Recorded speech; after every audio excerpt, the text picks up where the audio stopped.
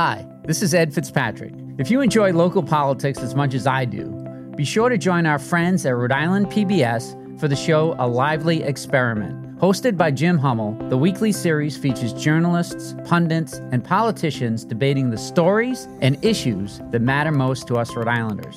Tune in to A Lively Experiment and be part of the conversation. Fridays at 7 p.m. on Rhode Island PBS and wherever you get your podcasts.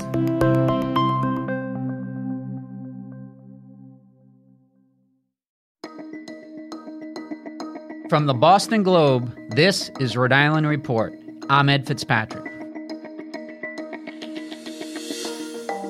Welcome back to the podcast where we bring you big conversations from our very small state.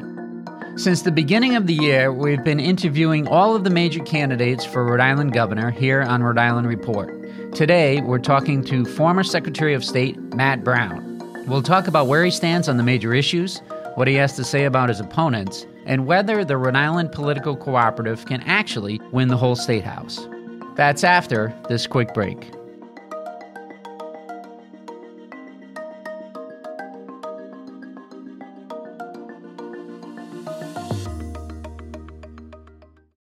When you want to go beyond the headlines, let me recommend Rhode Island PBS Weekly. Rhode Island PBS Weekly is an award-winning news magazine broadcast that gives you the full story, powered by investigative journalism and narrative storytelling. New episodes of Rhode Island PBS Weekly drop Sundays at 7:30 p.m. on Rhode Island PBS. Watch past episodes at ripbs.org/weekly. That's ripbs.org/weekly.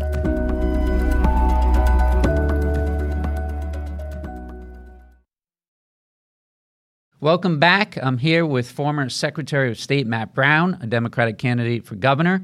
Thanks for joining me, Matt. Thanks for having me. So to begin with, tell us, why are you running for governor? Well, Ed, the stakes are really high. They couldn't be higher in the times that we're living. Democracy is at stake. The planet is at stake. Reproductive freedom is at stake.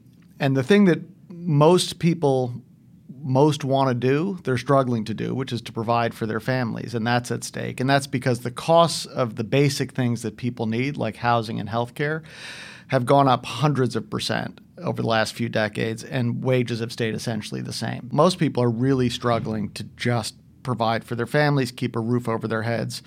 And it's not going to change with the people in power. They're the ones who got us here in the first place. So this is not a campaign just to elect a new governor. I'm running along with Senator Cynthia Mendes for lieutenant governor.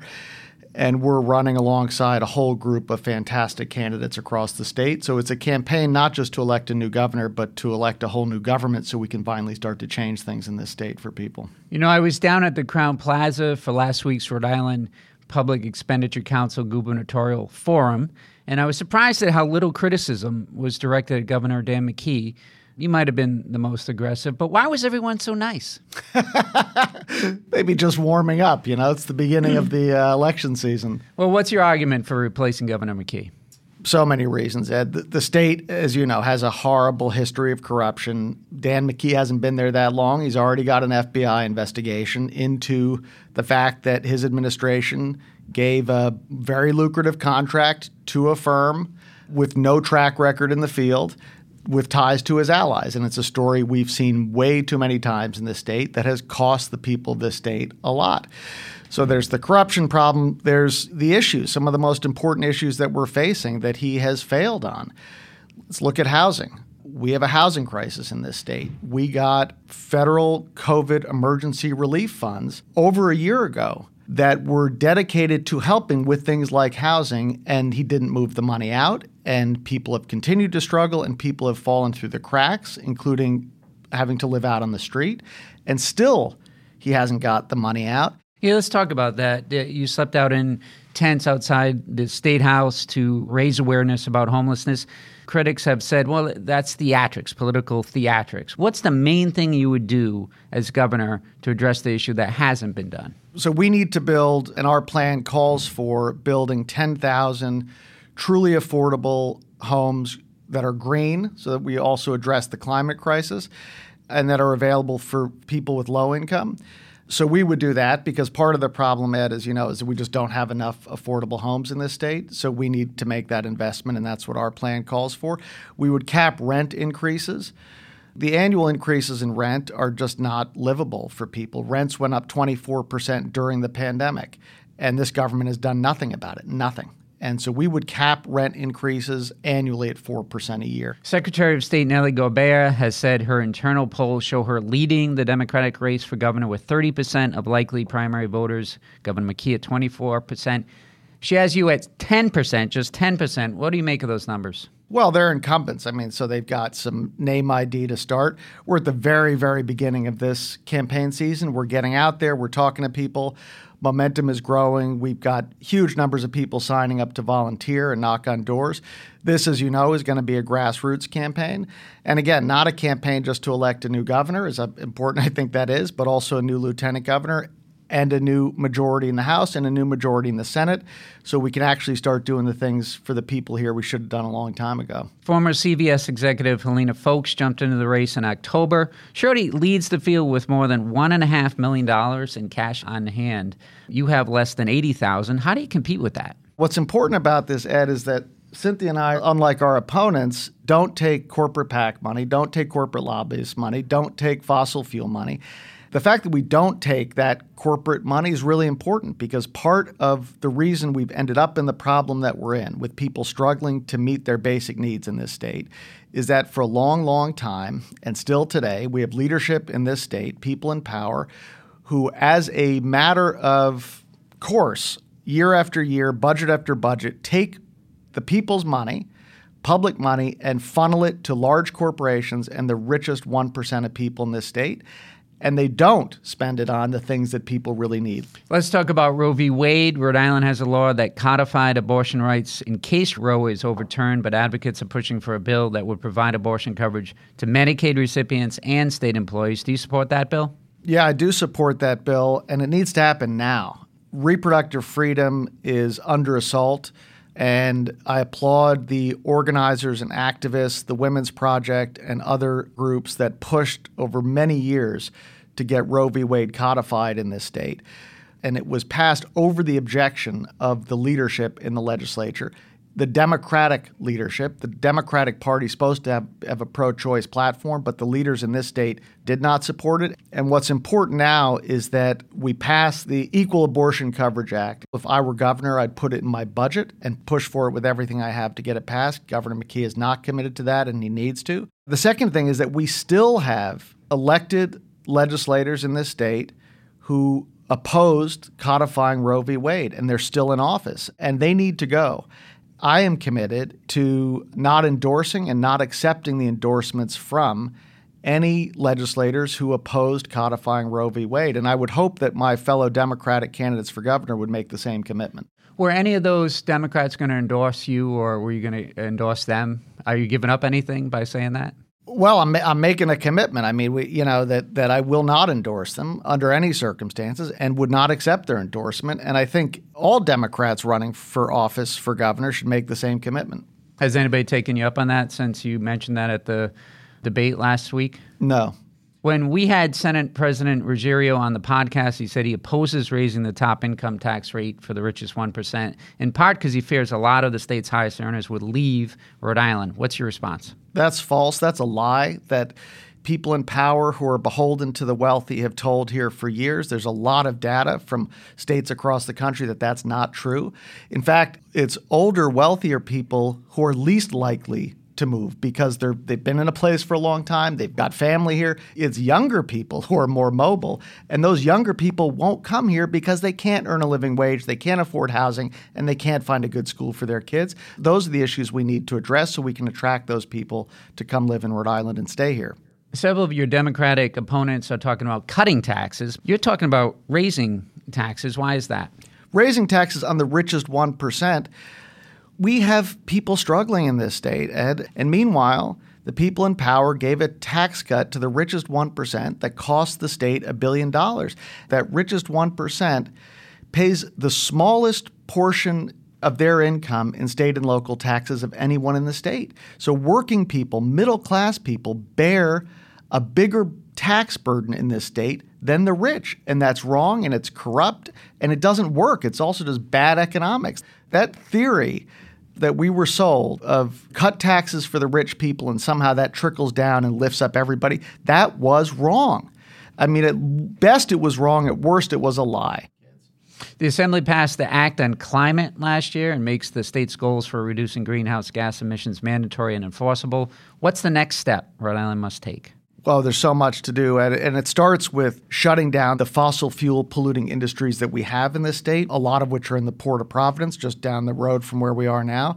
You've got one of the largest gas storage facilities in the region there. You've got Shell Oil. You've got BP Oil. They're perpetuating climate change. They're also polluting and poisoning the neighborhood. So we got to shut down the polluting fossil fuel industries. We've got to build 10,000 green, affordable homes. We've got to fully electrify our buses. We got to make the buses free so people can take them. So there are a lot of things we do. We've got a plan to do a Green New Deal in this state that does all of those things, rapidly gets us off of fossil fuels and builds out renewable, clean energy sources to make Rhode Island the first state in the country that runs 100% on renewable energy, rooftop solar, wind power, and makes us the first state in the country that's net zero carbon emissions. When you and Senator Mendes announced your candidacies, you released a video where you said, we're going to win the whole effing state house. So how's that going? Aren't you trailing in the polls and in fundraising? No, we're just getting started here. We've got a lot of momentum. The election season is just beginning. We're seeing just huge excitement all across the state. And I think the reason, Ed, is that the people in power have failed the people of this state. They've failed them for a long time. They've ignored them. They've left them behind. They've looked out for a very small group of very rich people and very large corporations and left everybody else to struggle and suffer. And people know that, and they know we need a new government. We've got an amazing group of candidates that we're running with. We've got people like Lenny Seo, a nurse who served during the whole pandemic, who's committed to reforming our healthcare system so it is dedicated to caring for people and not making profit, challenging the Senate president. We've got Clara Hardy, a social worker whose whole life has been caring for people, challenging Rep. Corvese. Yeah, when you made the announcement, you said you would be running with 50 other Rhode Island political cooperative candidates. I count 24 on the website this morning, so almost halfway. Will you reach 50 candidates by the time that declaration period comes at the end of June? Well, we'll be making more announcements soon. As you know, we made an announcement just last week of 5 new candidates. 5 more, right? Yeah, fantastic group. All for the Assembly, right? House and Senate. Yep, and these are people who have been doing the work of fighting for their communities for a long, long time, and they're the kind of people who are going to go up there and fight, keep fighting for our state when they get elected. Some of your early candidates this season had fairly conservative social media posts. What did that say about the group's vetting process? Has that changed? Well, we now have a process where all of the candidates in the co-op vote on any new incoming candidate. We have a very thorough process. We're looking for candidates who are committed to a shared platform to really serve the people of this state. We're looking for candidates who are going to fight for it. And we're looking for candidates who want to be part of building something larger than themselves, because we are building a larger movement in this state. And so we're looking for people who want to contribute to that as well. When we had Jennifer Rock, one of the co-op founders, on the podcast, she mentioned that both you and her husband are huge Beatles fans. What Beatles song best describes your candidacy? What Beatles song best describes my candidacy? What's your Beatles theme song?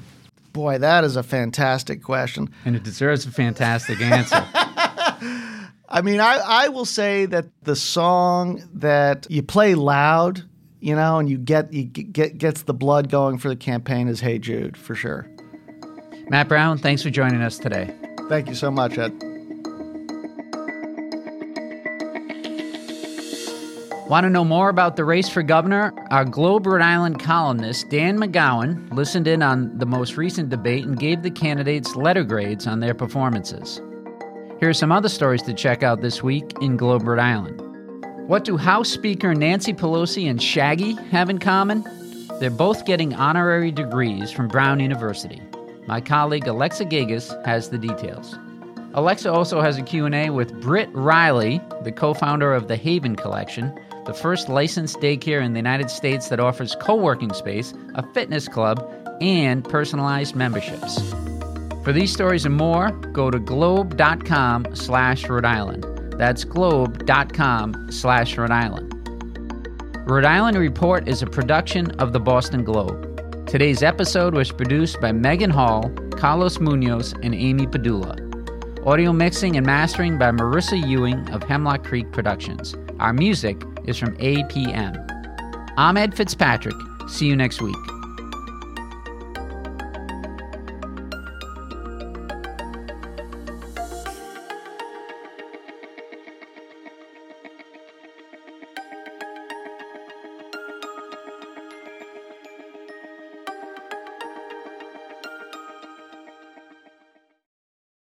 Looking to binge watch all your favorite PBS shows? You need Rhode Island PBS Passport, Masterpiece, Antiques Roadshow, Rhode Island PBS Weekly, and many more. Watch them all, anytime, and from any streaming device. Learn more about this member benefit at ripbs.org/passport. That's ripbs.org/passport.